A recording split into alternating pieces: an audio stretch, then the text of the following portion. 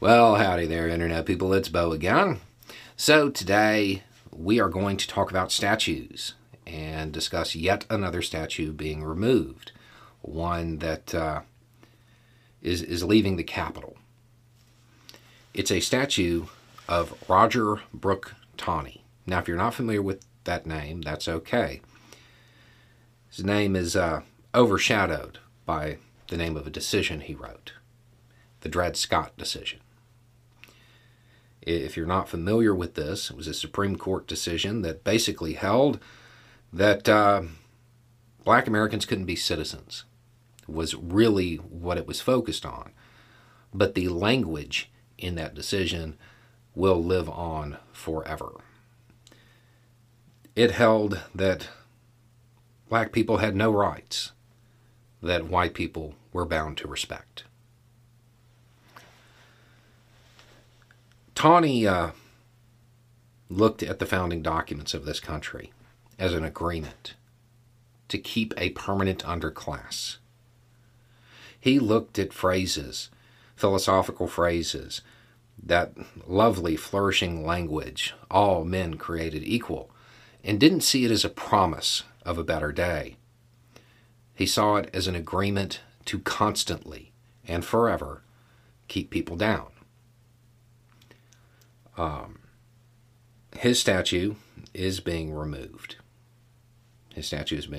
There will undoubtedly be people crying about moral relativism and historical relativism and so on and so forth. You don't have to do that with Taney.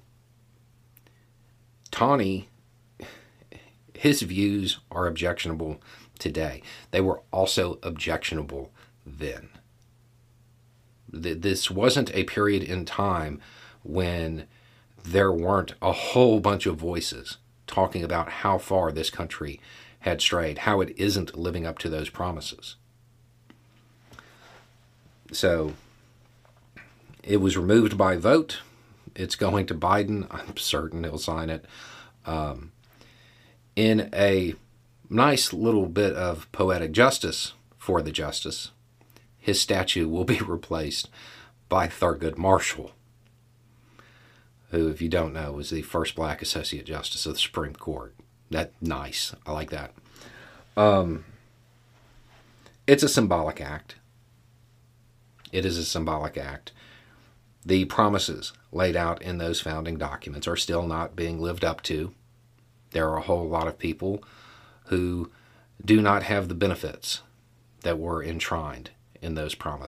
When you need mealtime inspiration, it's worth shopping Kroger, where you'll find over 30,000 mouth-watering choices that excite your inner foodie. And no matter what tasty choice you make, you'll enjoy our everyday low prices, plus extra ways to save, like digital coupons worth over $600 each week. You can also save up to $1 off per gallon at the pump with fuel points. More savings and more inspiring flavors make shopping Kroger worth it every time. Kroger, fresh for everyone. Fuel restrictions apply.